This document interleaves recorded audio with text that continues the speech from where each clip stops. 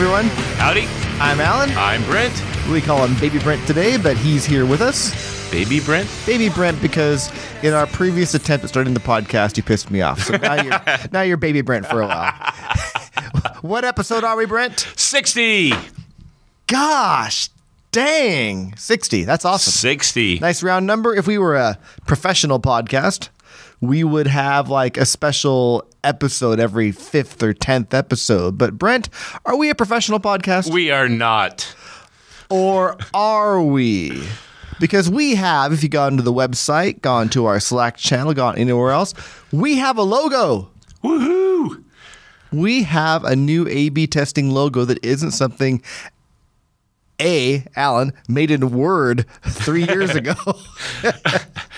I don't know that the logo... So, first off, the logo is quite cool. The logo's very cool. I would argue, right, we still only have 3 listeners. The logo is just lipstick on a pig. Fake it until you make it. But if you like it, it was done by a wonderful Alexa Horn, who also did my Angry Weasel logo. And so if you're interested in any graphic design work, I'm happy to send you her way. It's great, easy to work with, great job. Very, very happy. And that was not a paid promotion. Nope. I have in my hand as well some stickers that Alan has produced. Designed also by Alexa. It's intended for, if you're one of the 3, we have soon to come the ability to proudly emblazon your laptop, or any place you want to put a sticker. Right. If you are a member of the Slack channel, Alan has already given those folks the opportunity to get one of these stickers sent their way. And if you want to join the Slack channel, just contact me. Yep. I'm fine. I could send you to Percy on Twitter, but I can just take care of it. And I'll get you set up. And then in that, if you're familiar with Slack, there's a channel called I Want a Sticker. And if you want a sticker, you go to I Want a Sticker, put your address, and you get one sent to you. Yeah. Pretty cool. And soon to come, we'll open this up on the website. We'll figure something out. Yep. We'll get our little A/B testing shop going. But the process of getting the new logo, first off, I am extremely happy with it. Me too. And the process of it was a lot of fun. It was. I don't want to do like the total Alexa fanboy here, but same with the Angry Weasel logo. She joined the Slack channel. She listened to the podcast. She got an idea of who we were, and then used that for inspiration. And we bounced ideas back and forth. It was a super collaborative, really awesome experience. It was. Okie dokie. So you know how else we aren't professional? Well, in many we're riddled with ADHD. The equipment always fails. No, it's because we're in this crappy Microsoft building where the power outlets don't work. How about you pay your bills? So, Brett, we have this. We always make a nice little Kanban to-do list agenda, spur of the moment on the whiteboard. And I realized walking in here, as much spit and vigor I left, leaving 59, ready to continue it, I don't feel very prepared today. But I think that'll probably change as soon as Brent says something that there's like a magic word or phrase you'll use that'll set me off, and we'll be back off to the races again. Flugelhorn. That's not it. Okay. What is a flugelhorn? I don't know. I know what a flugelhorn is. Okay, that one. Oh, God. I don't know what that is either. Hey, I want to put this out there for all of the 3 and your friends. If you have a friend who can breathe and whose first name starts with the letter B, I will be accepting applications for someone I can stand. Oh, gosh. All right. One thing I want to talk about. We did -1, so rather than reorder, we started going backwards. So on angryweasel.com, whack A/B testing, where we host the podcast, I put I'm drawing with my hand, which is useless on the podcast, but a little web submission form where you can submit a mailbag request. No need for an email address, No need to join the Slack channel. Just going, I have a question for these fools. Just go throw it in there. So far, I put it up unannounced, and we've had 3 submissions. 2 were spam, and 1 was a regular question, which we'll probably get to next week. But keep those coming in. If we get a lot, we'll just do an all mailbag show, which we have done once before, right? Once or twice, yeah. Maybe, wow, yeah. But this is not technically an all mailbag show, but Brent has insisted that we start off with the mailbag. Yes. So we have been recently talking about what a tester's role is. And that, Alan, is that could have been the magic word. Sorry. Go on. Right. So what's a tester's role, Alan? It depends who you ask. Ask 10 people, get 11 answers. Yeah. What's the tester's role, Alan? Accelerate the achievement of shippable quality. Thank you. Boom. I said, yeah. And Michael Rocha on the Slack channel asked... Is it... Now, I have to be... Is it Rocha or Roca? He'll correct us. I'll go with one of those. All right. Sorry, but the question is the important part. He's asked, can we break down what is accelerating the achievement of shippable quality? Now, last episode, we, towards the end of it, really started to get on a rant on Ish, a little bit. On sort of what our view of modern testing is. And when considering this question, as well as how we ended the last episode, it occurred to me that in my mind, yeah, they're very much aligned. Can I share with you, Alan, sort of the thoughts on what I think answers this question? Well, because you asked, no. Okay. All right, so then on to topic 2. All right, so at a high level, if we break down accelerating of shippable quality as well as sort of merge it with modern testing, I think the very first and important tenet on this is quality is only defined by the customer. I agree with that. It is not defined by the PM who wrote the requirements doc. But let's just dive into all this stuff because I agree with that, but the way I've put that before is software quality is only what's perceived by the customer. That's fine too.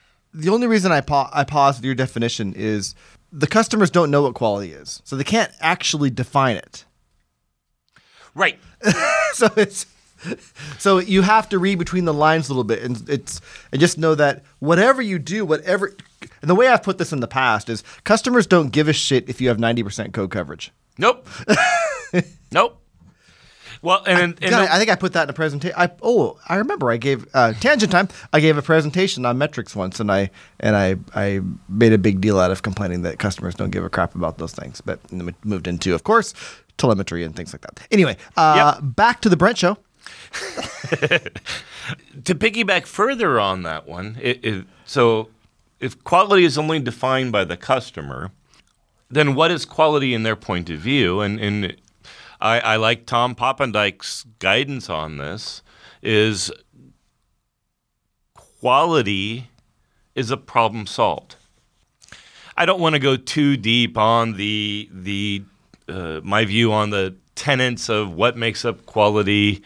If people want to hear that or they want to have a view to it, they can go to my blog site. I've written that up. Yeah, and many philosophizings on the internet around what is quality, which we don't want to go into. No.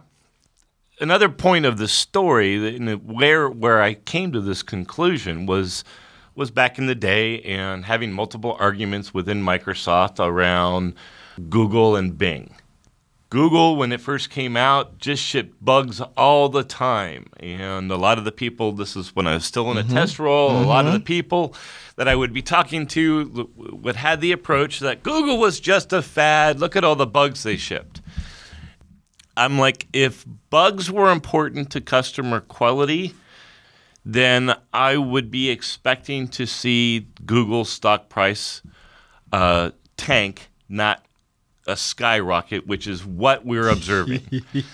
It's essentially Google was an innovator in terms of solving a problem with respect to search, and an innovator on leveraging their data instrumentation to identify what is causing the most customer pain and reship. The second tenet that I'll say that this piggybacks. So don't you want? I know you have some, and I always worry when Brent writes things out because then Brent just kind of reads and we get lost. But I want to talk about that one. Okay. Because I think. Go ahead. Theoretically, this is your podcast too. I was going ahead. The visualization I came up with, it's like our brains have an idea we're going with, but these squirrels and trains and things go by, and we look at them and go, "Oh, look at that! That's cool." So, back to this. Yes, The reality is, though, it is cool. Yeah. Squirrels are fun to watch. They are. You mentioned quality is problem solved.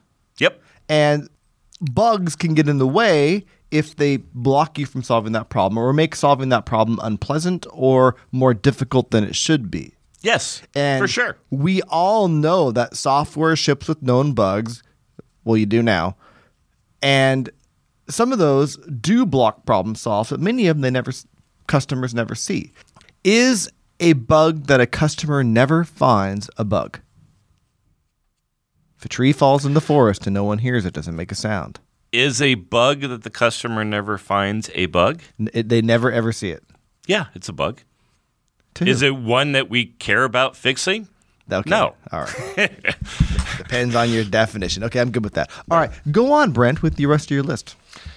In my view, so combining accelerating the shipment or the achievement of shippable quality and modern testing, that one of the tenets is shipping and iterating is the best way to get to shippable quality.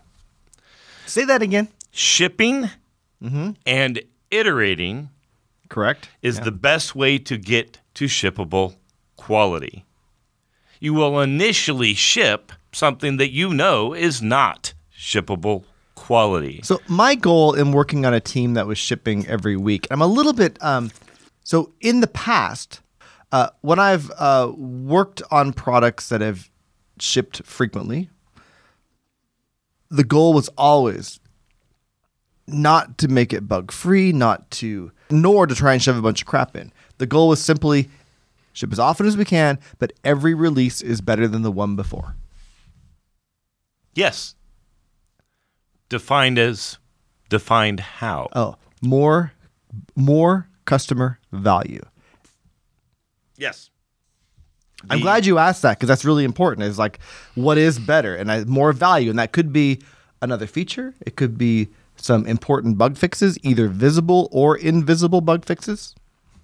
I think it's important to differentiate. The visible bug fixes can feel much more minor, because they could be like a 5 or 10 or 15 minute fix on the engineering side, but they make a lot of difference in fit and finish to the customer. Whereas you need to balance those with fixing like the infrastructure type things, like fixing performance issues that may be subtle for customers, but the architecture change may be better in the long run. So you need to balance both the invisible and visible bug fixes and give them value with like, here's a new feature.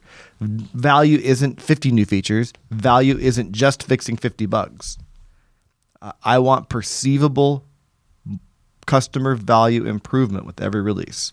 It can be subtle, and they may not see it because it's so gradual because they're shipping so often, but that's always my goal. And then if you ship 50 times a year and every release is better, at the end of the year, you should have a fairly good product. Yeah. Yeah. I mean, the trick in those things is figuring out how to measure it.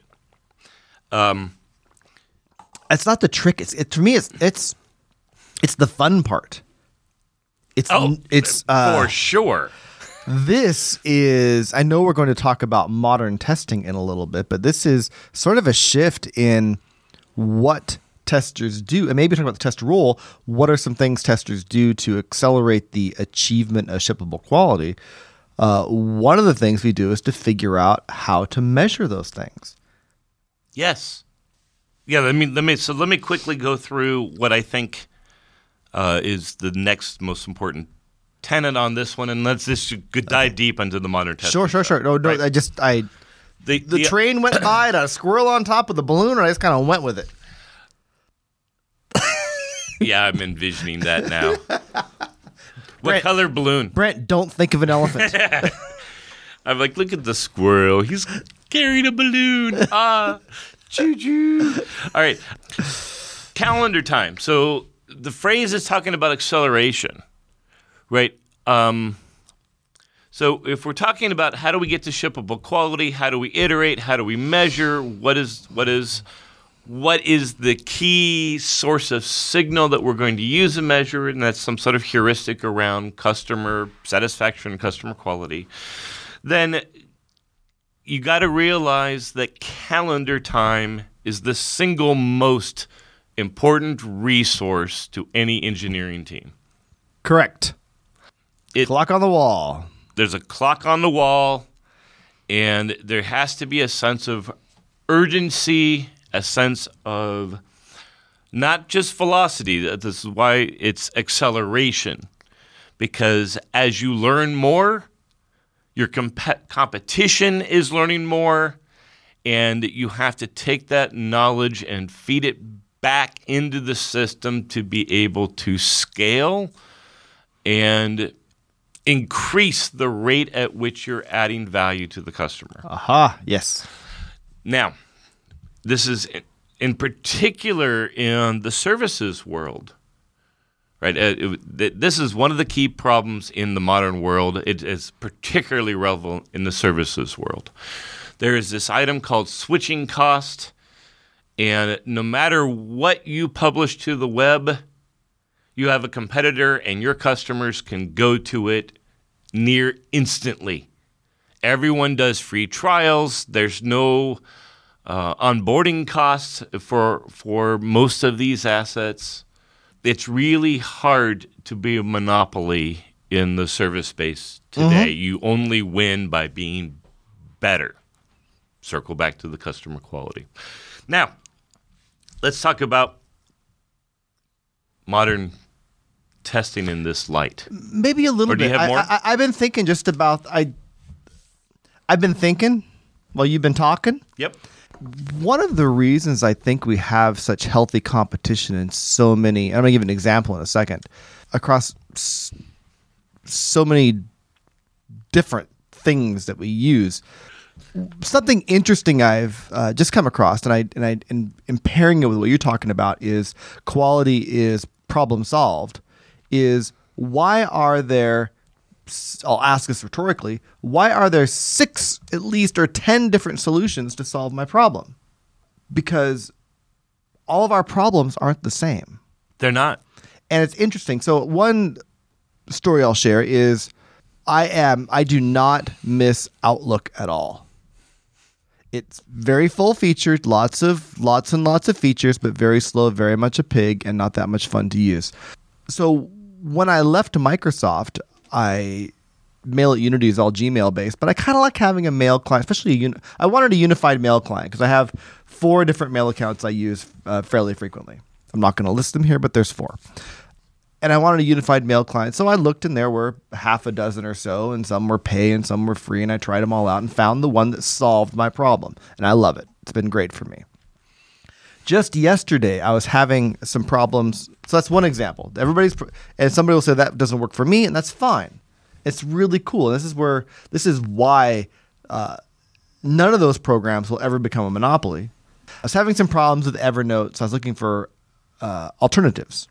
And coincidentally, somebody who I've met and talked to a lot over the past. I met him when I was at Yahoo, and then he went somewhere else, and then he went somewhere else, and now he's been at, he sent me a DM. He's at Evernote. I said, I'm going to solve your problem. So a little side tangent on the power of the network. But I got a lot of great suggestions on alternatives. One's practically an Evernote clone, and others are even lighter weight. And of course, there's OneNote from Microsoft. But again, I'm not avoiding Microsoft. I'm avoiding fat things. I prefer to work in a web browser most of the time, and I think the web browser experience in all of the other ones is better than the OneNote web experience. OneNote as a desktop app is actually pretty fantastic. It's just a lot for what I need. It just made me. I just was thinking about, as I've looked for like a new tool, a new code editor. Why are there 16 different code editors you can use? Because they solve problems for different people in different ways. Well, there's two reasons for that, right? And we had this problem back in the day when you and I first met. Like, one of the problems that was dominant around there, you bring 10 testers in a room, ask them to build a unified test harness. Oh, God. You would walk out with at least 12 different designs. But none of those really could claim problem solved. No, the problem. the problem is because, or the reverse. So we used to have a very vibrant internal tool submission system. And multiple times, I would find a tool that did 80% what I needed. But I didn't have source code access. I would ping the owner, and they would say, no, I can't add that feature for you. And because I'm worried, if you were lucky and they were still at the company. Yeah, and because I worry about the code base morphing into two different versions, I won't give you the source code so you can add this feature. And because I'm busy, I won't give you the source code and allow you to submit a check-in. Right? This is idiocy. The point of the story is the reason why there's multiple versions is a lot of times there's a current solution and someone realizes, you know what, there's one other thing I need and no one does it.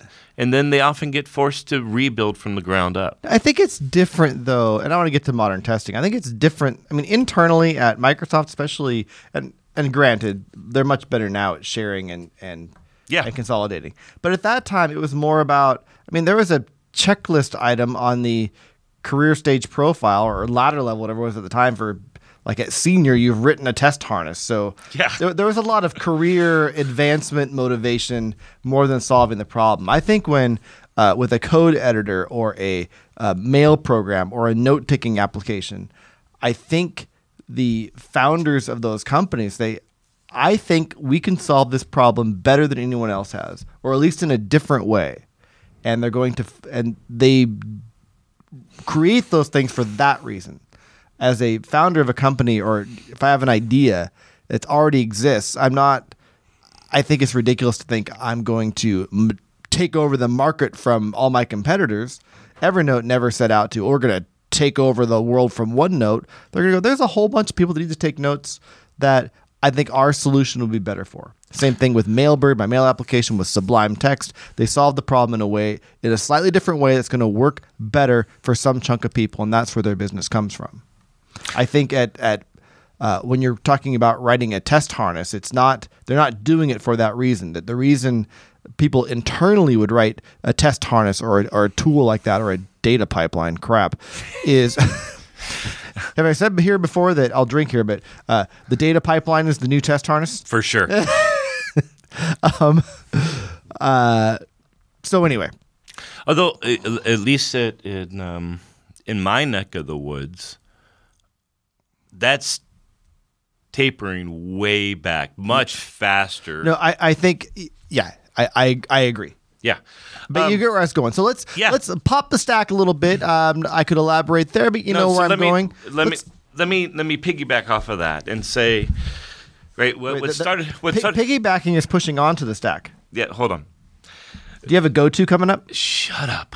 Calendar time is critical. Oh yeah, we were talking about that. We learned this fascinating email story because I stated calendar time is critical, and a big part is switching cost is super cheap. Alan can explore all of the email clients plus the other 50 he hasn't played with yet in easily a span of a day, right? Correct. Now, that's today's world. But what's the world we're heading into? And you can see this progression if you look at where we came from.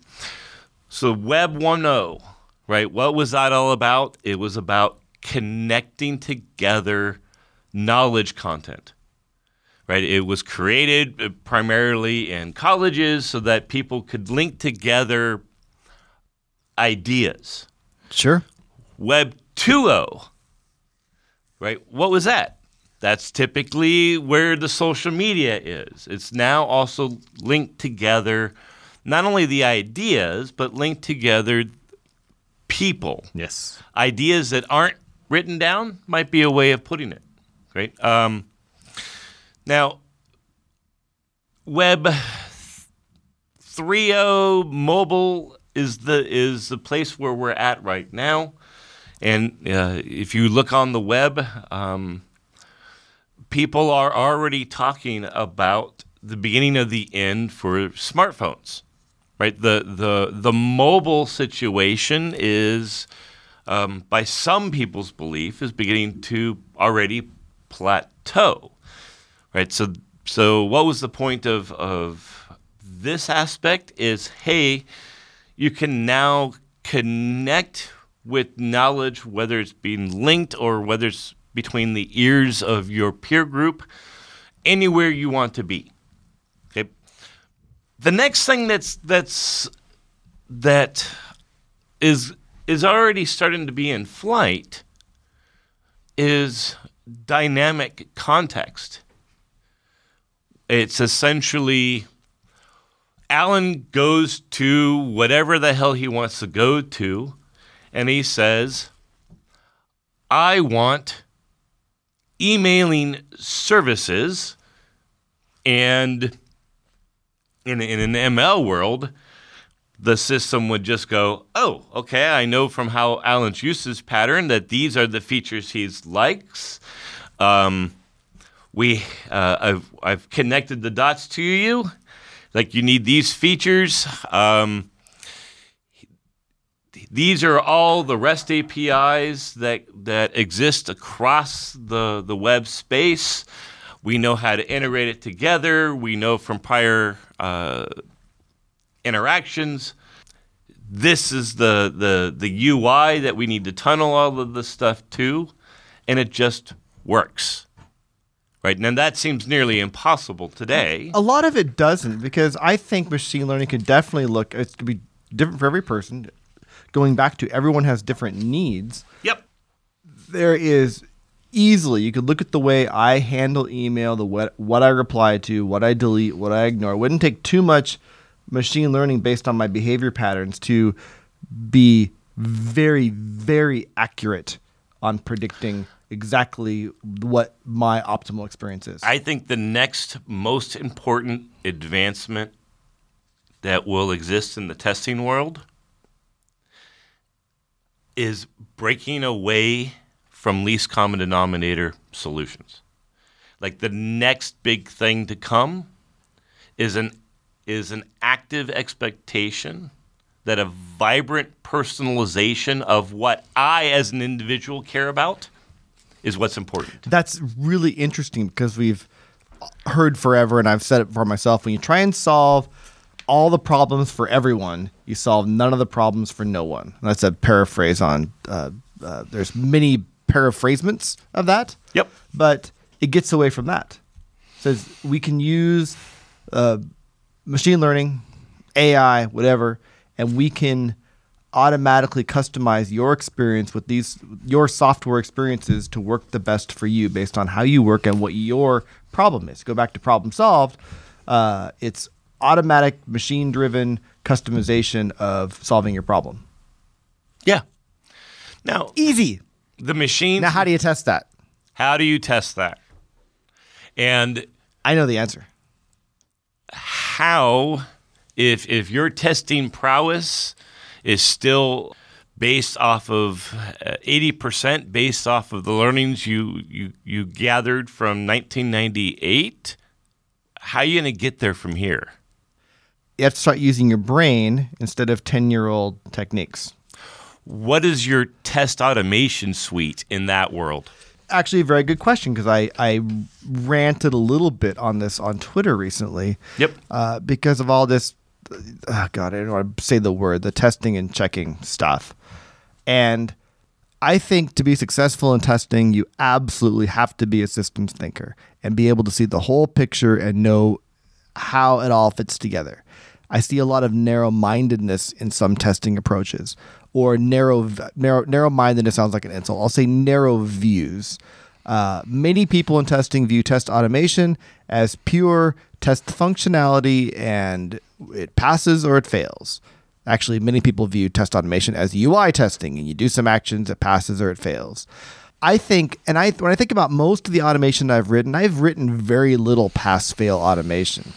I've written a lot of tests, I'll call them tests for now, and we'll discuss, that exercise the system in some way. And then when they're done, I examine the system in order to figure out if what I did change the state. Easiest example is I'll create and delete 1,000 objects, and then I'll check memory, heap fragmentation, et cetera, and see if the cleanup things worked. Is that automation or is that a tool? The answer is it doesn't frickin' matter. So I think when you're looking at, and to jump ahead here, the answer is not. There's no pass-fail automation you're going to write for a system that Brent has described. Mm-mm. It's because it's customized. How do you tell if it's customized? Well, I'm going to write AI to analyze Brent's brain, and based on the output of that, I'll create an oracle that tells me whether the system. No, I'm not going to do that. That's stupid. I am going to go back. How do I know? I have to ask these questions. This is the fun part I mentioned earlier. How do I know that I'm solving your problem effectively? And what can I measure? What sort of analytics or instrumentation can I add that may tell you if Brent is trying to do the same act? For some examples, and we could brainstorm these a lot. I want to know how quickly he solves tasks. I want to know how many tasks he tries to do multiple times. I want to know. Sorry, that made me think of something else, but I'll come back to it. Yep. I want to know how often does he use the system. I think if he comes back to it a lot, he's finding it useful. I'm going to brainstorm a whole bunch of that stuff. I'm going to design experiments, view which ones work, which ones don't, but it's all about analyzing not just Brent, but for every single user out there, what are some ways I can measure whether or not there is business or customer value from this? And that's my testing. I've actually had some experience similar to the world I'm forecasting. Okay. So I've mentioned multiple occasions my time in Bing. And one of my mentees at that time also ended up working in Bing. And before I joined, he wanted to meet because he really respected me. He knew me from my test management roles. And he was a little surprised to hear that I was moving into a dev role. But he wanted to pull me aside and said, look, don't come here. And I'm like, what? Why? And he said, bugs don't matter. And now he was a fantastic tester, okay? But his view was his job was to find bugs. And in the world where everything changes and there's an ML driven, a bug you find today just magically fixed the next day, right? He would find that he would open bugs like he had done in prior situations, and it just wasn't worth devs' time to investigate. What they needed to understand, what the services they needed from their test team at that time was, what's the systemic bug Like, what are we doing wrong such that this bug appeared? Not what is the bug. Well, and the thing is, that's an action you can take that does accelerate the achievement of shippable quality. Yes. And not that entering a bug doesn't, if it's a risk to that goal of that role. Little rhyme there. Yep. But yeah, we need to look at taking larger actions. Yes. Now, Ish. The other thing I want to talk about, and then I want to spend some time and quickly go through what we think on a detail focus in testing is different. Okay. Okay. Tell me what to do. One of the things I want to say is that in the world that we're in today, and especially in the world that we are going into, I am going to state that the idea that the test job is to provide information is dead. Okay, that is dead. Yeah, I have. I think I've pushed back on that before myself. Anyway. We talked about that we talked about this on the Slack channel. I owe the 3 another shot because I mentioned it an episode or 2 ago as well. Yes. I want to say that, so there's a model. I'm working this through for a presentation I'm doing in my job to explain the maturity phases of data. And I realize, given these topics, that it falls here, right? And that model is you collect, you inform, you recommend, and you act. Now, that's a maturity model. So if you are inexperienced in testing, then yeah, maybe what you're trying to do is figure out how do I get the information so that I can inform others, okay? But information is needed for a decision-making process, and for the world that we're going into, where we are trying to be experts in customer quality and experts in terms of adjusting the system to make better code and reduce the number of times we need to iterate to achieve shippable quality, you have to be a master of recommending the next action to take. And I think that's the next step for maturity for sure. Yes, honest. And just to hit a little bit on the tester as information provider, I think, again, that model works when the test role is a completely separate and siloed and maybe even not even in the same org, building, or continent as development. Maybe that's fine. But if we look at, I think modern testing involves a tester, one who accelerates the achievement of shippable quality, being an embedded member, being the quality and testing expert on a feature team. And I think in that role, you cannot be just the information provider. It's for one, just not pulling your weight, but it's not leveraging your expertise to an extent that's valuable to the team. And number 2, in the world and the advancements that we are making on instrumentation and these ideas of A/B testing in the cloud, like, if you are firm that is test role and you aren't paying attention to what's happening, I am telling you right now, today, you are moments away from your business team realizing they can automate you away. If all of your role is to inform on what works and what doesn't, once these guys realize all you got to do is hook up an instrumentation stack and ship pilots and betas and hook in continuous integration, your value proposition is over. And I can tell you that if I came and worked for your company, I could light that up in a month. It's not that hard. Pay attention if you think that that's what your job is. I think for any knowledge work role, if you think what you do is only narrowly defined, the same story holds true. Yeah. I think any knowledge work, and testers compare themselves to, they think they're not knowledge work sometimes, but it is. It's a creative role. It's a role that requires a specializing generalist, a generalizing specialist, a T-shaped persona, tree-shaped persona, whatever you want to call it. If you are purely a quote functional tester. I don't even know what that means, but I've seen it written down before. Yep. Yes, but you have to be broad. And I'm giving a talk, and probably by the time this goes out, it'll be tomorrow because this podcast will go out on Monday. At the online testing conference on technical testing and what that means.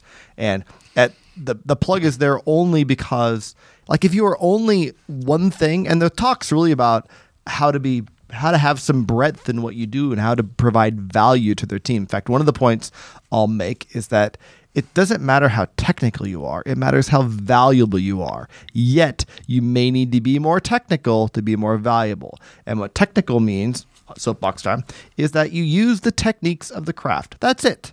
So you should have multiple things you can do to accelerate the achievement of shippable quality, which in the way the world is moving means you're able to analyze and understand what the customer experience is. And if you can start by grepping log files, that's the collection phase. So the 4 phases: collect, inform, recommend, act. And to Alan's point, like, if you are in this inform world and you are a technical tester by his definition, great. That's a useful skill set. And I'm not articulating that the skill set is dead. I am articulating that the role of just informing using that skill set is dead. I fully agree. And the wisest and the smartest amongst you, if you're in this world, are going to start focusing on going to the next maturity level and say, okay, my technical skill set is now an implementation. It's an implementation detail. No one cares.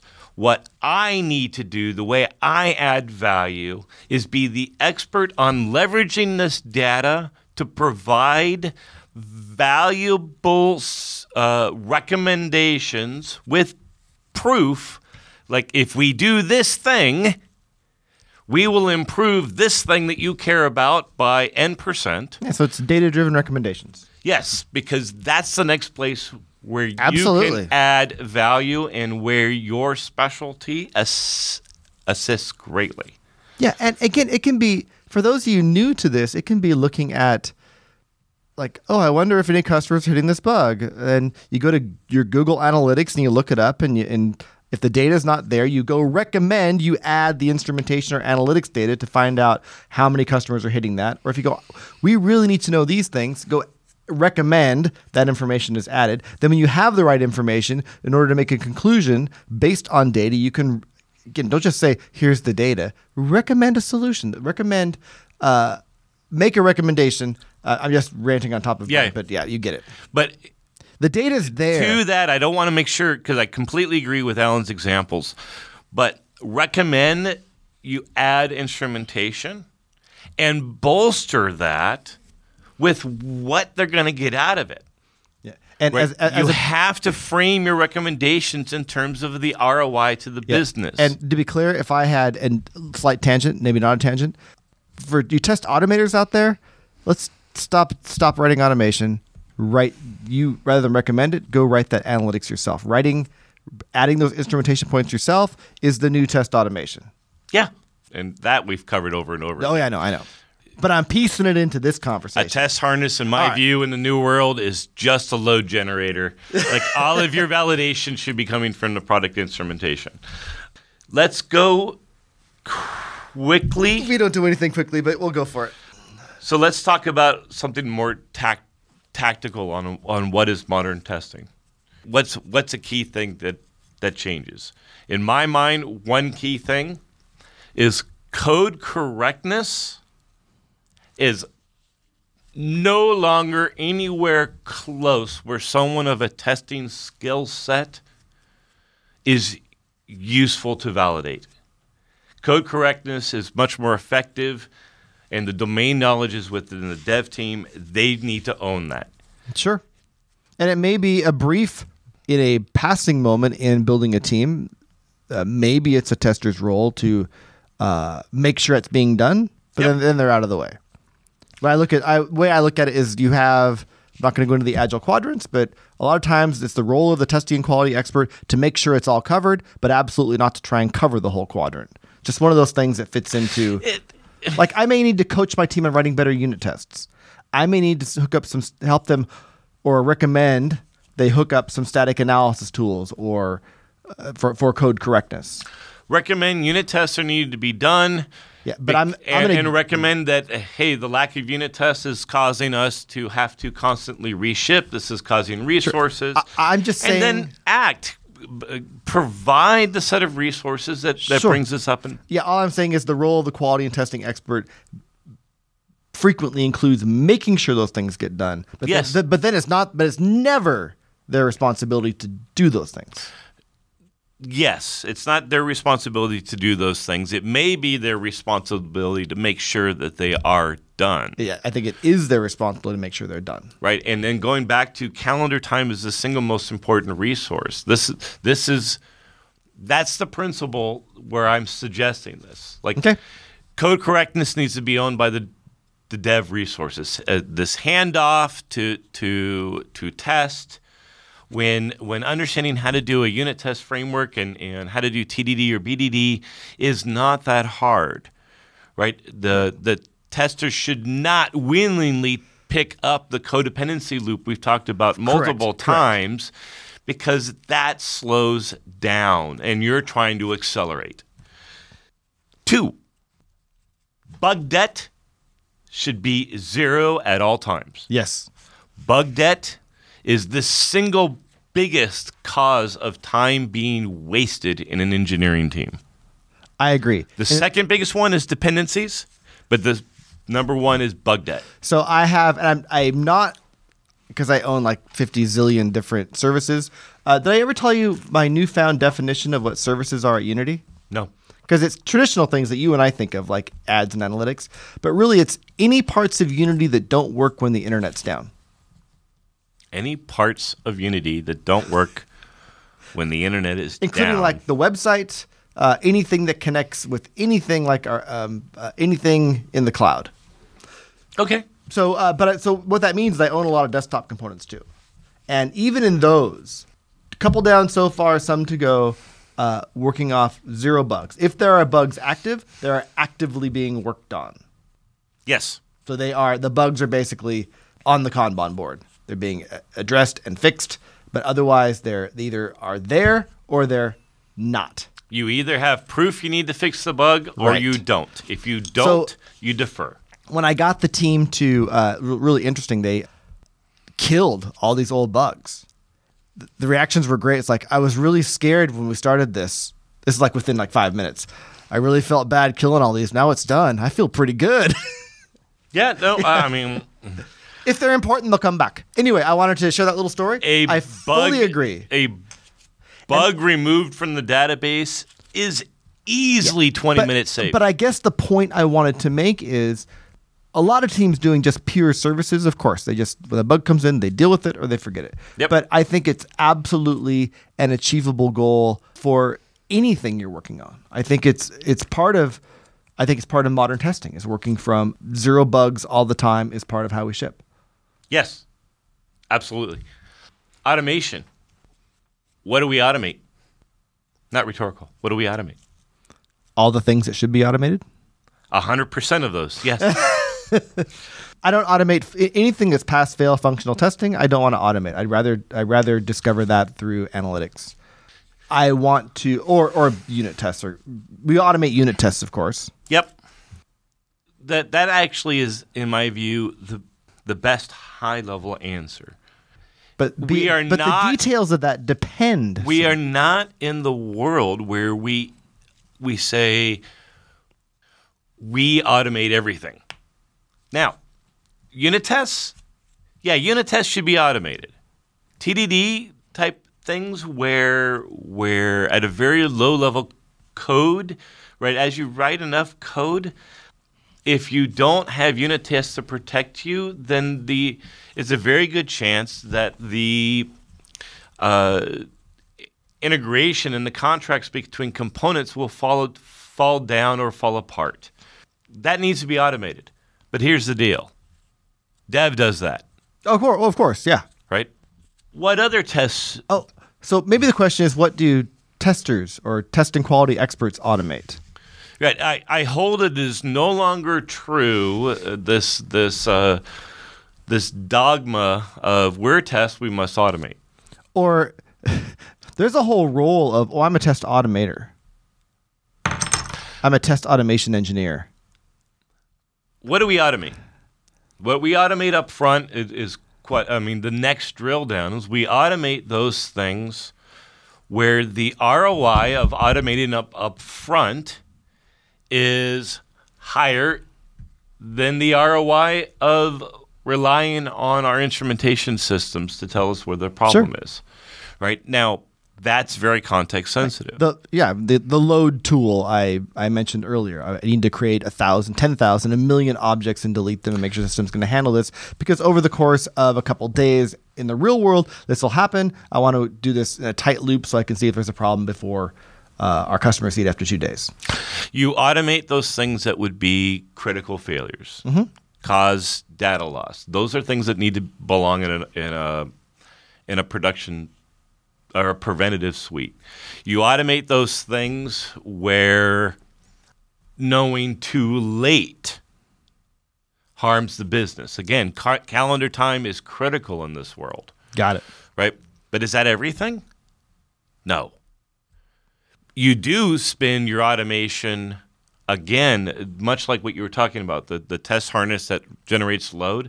You spend your time automating validation off of the instrumentation suite. That's where your value really is in this new world, is to understand. Here's a new term, a new data science-y term for the podcast: anomaly detection. You create these new signals, you hook them up to anomaly detection is the current practice. Sure, I get it. Where you're saying, look, we got all this instrumentation, we got all this signal, I'm going to hook it up to ML to tell me where I need to focus my attention. Awesome. All right. What's next? Tools. Tool building, I think, is the next big thing. What tools do we build today? That I think that ties into the previous bullet pretty well, depending on where you blur the line between a tool and a test. Well, so first and foremost, you do not build a test harness in today's world. No. There's a lot, and there's a lot of things you don't build anymore. You don't. Like, it's done. It's out there. You, much like Alan's mail situation, you go out and you find a test harness that you think works. about what's the problem I need to solve. Yep. And figure out what solves that problem for you. It's the same thing. And there is a solution out there. For example, we didn't talk about it. Looks like our fine quality way of producing advertising may actually result in a sale for Kobaton. Now, Kobaton, this is not intended to be a plug, but Kobaton solves a big problem for in the modern world. Problem people have. Right. Okay, what's next? The last one is knowledge sharing and community is critical in this world. Why? Because to reduce calendar time, you cannot rely on each individual hire coming aboard, learning it soup to nuts every time. They have to be able to connect very rapidly with the people who know. And I think it's also, and that why, of course, was an elaborate why, not a I don't believe you why. I think acceleration frequently requires innovation, and innovation comes from ideas meeting each other. And one of the most efficient ways for ideas to meet each other is through community and collaboration. But it's yes, but it's also, well, it's probably the same thing. I'll tell you that today in my job, the number one thing that irritates me just often is I know that I'm about to write code and it's going to take me about 3 hours, and I know someone in this company has already written what I'm about to write, but I'm going to continue to write what I'm about to write because I cannot figure out how I find that guy. I know that if I did, he'd give me his code. So what I want is in a world where maybe it's internal only because the code is proprietary, but there are tools that have indexed and walked all the code in the company, and then as I'm writing the code, it figures out what problem I'm trying to solve and suggests snippets or blocks or functions from around the company. Right. But until we have that, setting an expectation that you are not to know everything, right? But you, except for the index of who knows. There's that sick feeling if I'm doing this work, I know I don't have to. I know it's been done before, but I have no way to know what I don't know, so I have to write it myself. Yep. And then the other one, the last thing I have on here is really more of a realization.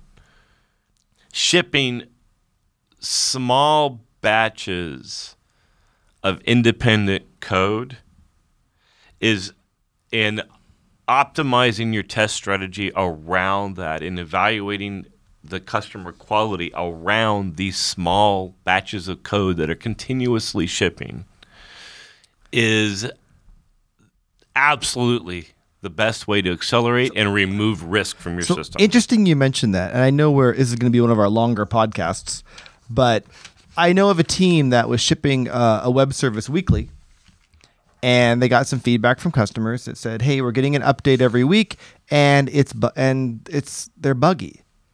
And their response was, "Okay, we'll ship every 2 weeks."